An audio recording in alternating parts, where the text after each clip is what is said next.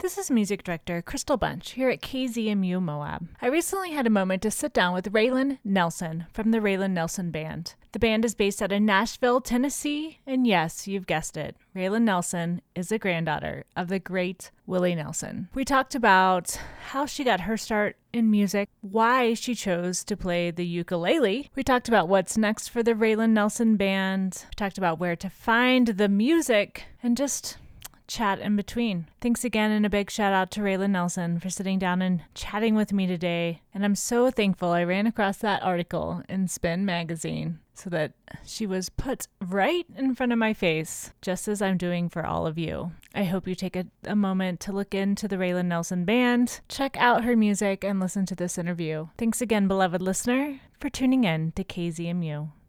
I am here with you, the Raylan Nelson Band. So starting out with that, when did your career in music begin? Where did you start that led up from the beginning to Raylan Nelson Band? So I had babies kind of young. So while I was nursing them, I had a lot of time at home, with 3 little babies. And then I started writing songs. So when I got through nursing them, I live in Nashville. So I went and found a studio to record these pieces of songs that I was writing. And it didn't turn out very well. And I was talking about it to a friend of mine, and she was actually going to purchase weed and met JB, my guitar player. And she was just like, she couldn't find a good studio. And JB's like, well, I have a studio. She can come over. I'll only charge her $50 or something, and I'd paid all this money to go, and it didn't turn out well. So I go over there and meet him. And by the end of that day, he was like, we should write songs together and put a combo together. And of course I was just like, yes, because I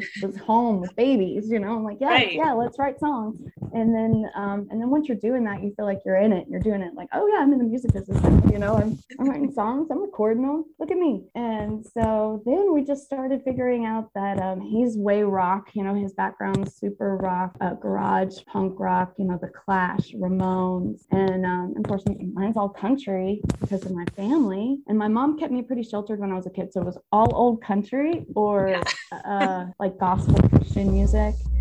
So or like kids praise songs. I still remember those tunes. So then it was just literally just a mixture of that. I just started these songs, and then he'll arrange it and rock it up in a way that people who really love rock music, they're like, oh, I know what they're doing, That's really how it started and came about. I did write songs when I was a kid, but I didn't know I was doing it. The melodies would come to my head, but I didn't know that I was writing songs. I did want to be a singer and play guitar in front of people because my grandpa did, and I thought it was the coolest job in the world. Yeah. So he definitely was the biggest influence, even though my music isn't necessarily like his.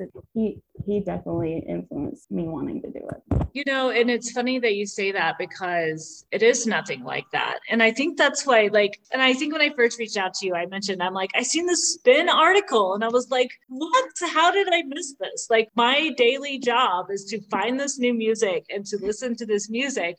And I'm like, this is so amazing. And how did this go under my radar? But then honestly, when I first clicked, I think I listened to Weed and Whiskey first, only because it's titled Weed and Whiskey. And I was like, okay, this is the one I'm starting with. And it was nothing that I expected it to be. And honestly, I did expect the outlaw country or, even some of that dark indie folk stuff, which is great. Good stuff. Yeah. But I was like, oh my God, I never would have thought that's what it was because of your family. I never would have thought that that's what it was. And it's amazing. And props to you for doing your own thing. Because I think sometimes too, that's hard. I've talked to other artists who have grown up in musical families. And I think that it's so easy for them to do something that's comfortable to them, to do something that's different. Is really cool. So I think it's awesome. And thanks for surprising me, because again, when I play, I had no idea what I was going to get. I was literally sending it to my son, who's super into all music. And I was like, you need to check this out. This is really rad. So thank you so much. You're I like welcome.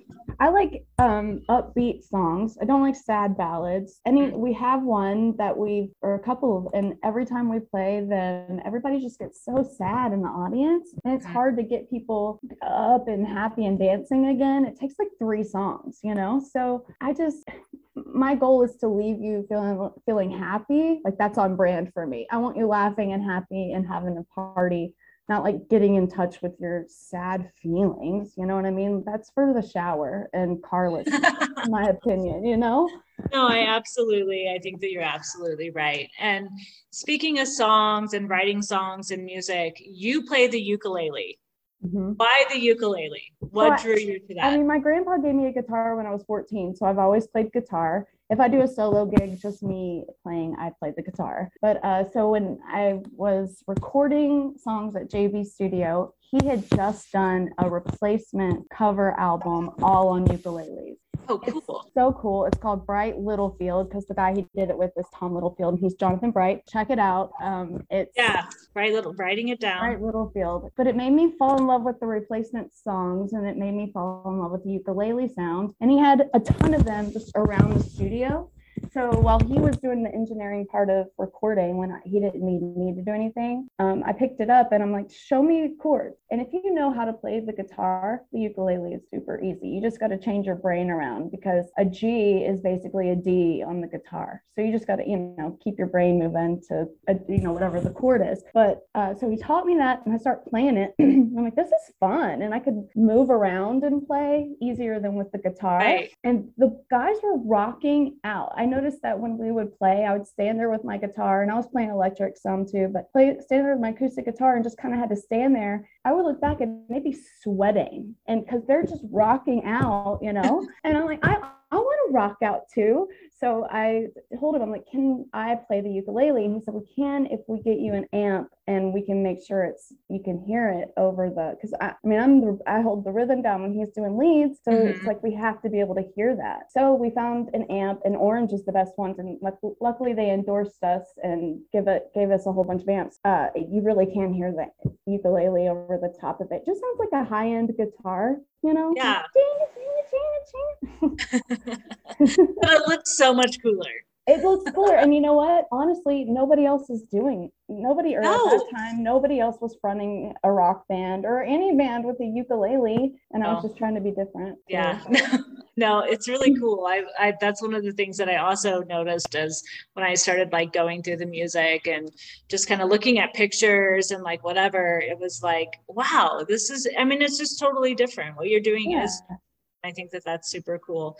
You have to be different these days to pop through, Yeah, especially in Nashville. Yeah. Nashville's hard here, and everybody's great. There's always going to be somebody better than you at writing, at singing, at playing. It's just, we're really lucky we have all this talent here. But it's really hard to poke your head out of it. You have to do something different.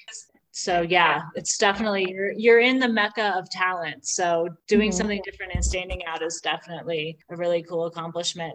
In 2014, your debut album came out. And then in 2019, you had the album titled Don't. What is next for the band? Are you guys working on another album? I know that you just do singles a lot too. Yeah, it's kind of hard to decide what to do. What are your thoughts on that?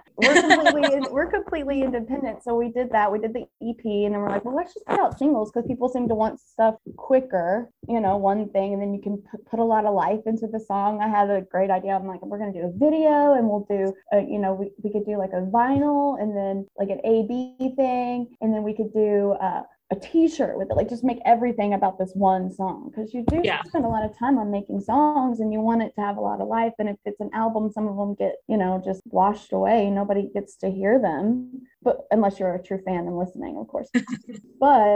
But then again, I had friends in the business that were like, you should put out an album. You should put out a full-length album. That's the way it is in the biz. So we did that, and it came out in November 2019, and then the pandemic hit, so we couldn't do it. It's like it just flopped. So then I was pissed because I was like, I should have just been doing singles. We could have put one single out then, and throughout the entire pandemic, put out another single and another single and another single, and then grouped it together and called it a CD at the end of it. So I almost felt like I shot myself in the foot by doing what they told me that you're supposed to do in the music business.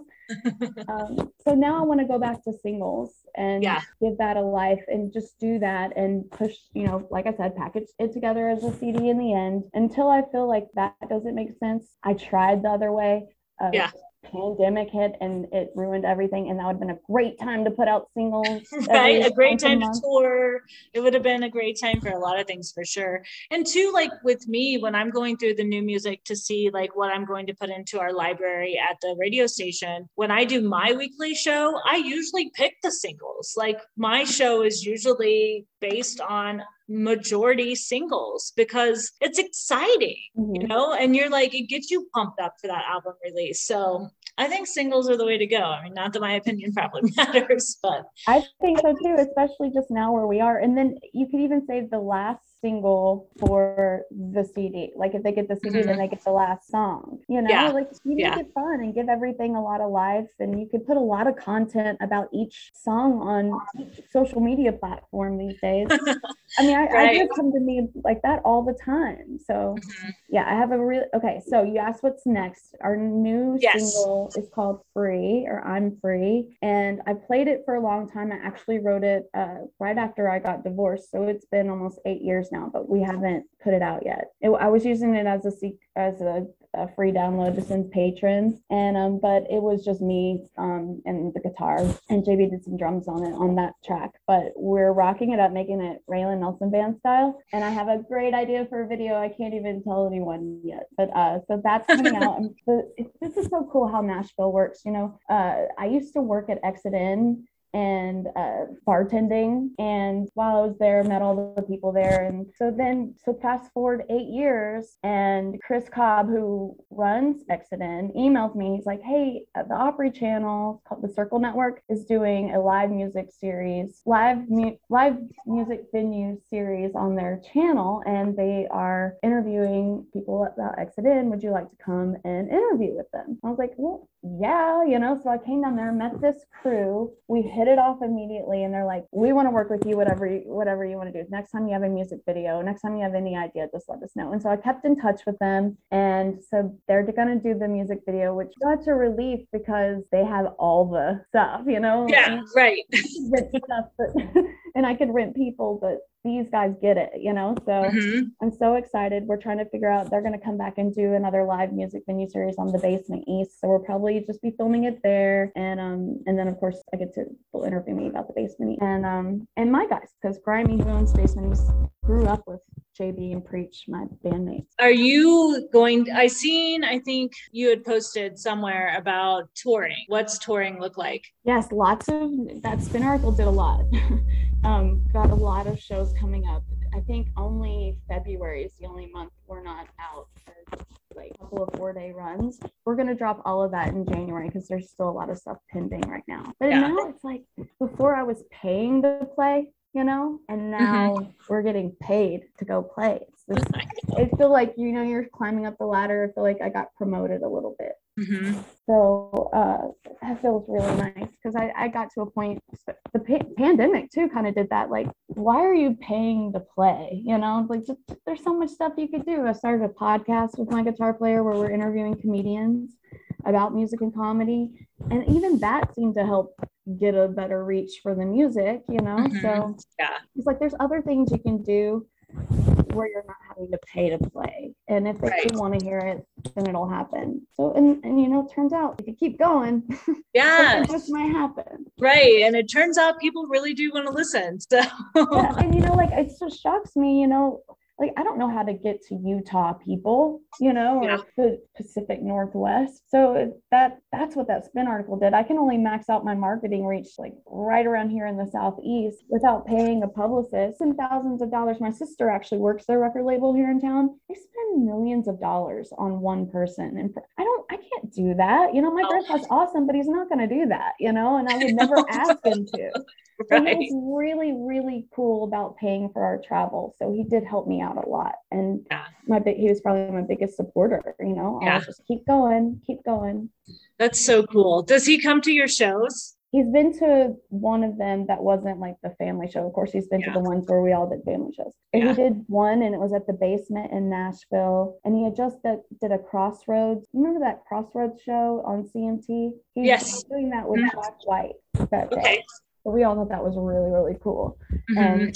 And the Third Man, Jack White's place, is literally a block away from the Basement. So my grandpa's bus just went, you know, and he got off and came in, and that was cool because it was an intimate place. Mhm. That's the one I feel like he actually saw. All the other ones he probably just like watched from his bus or something, Yeah.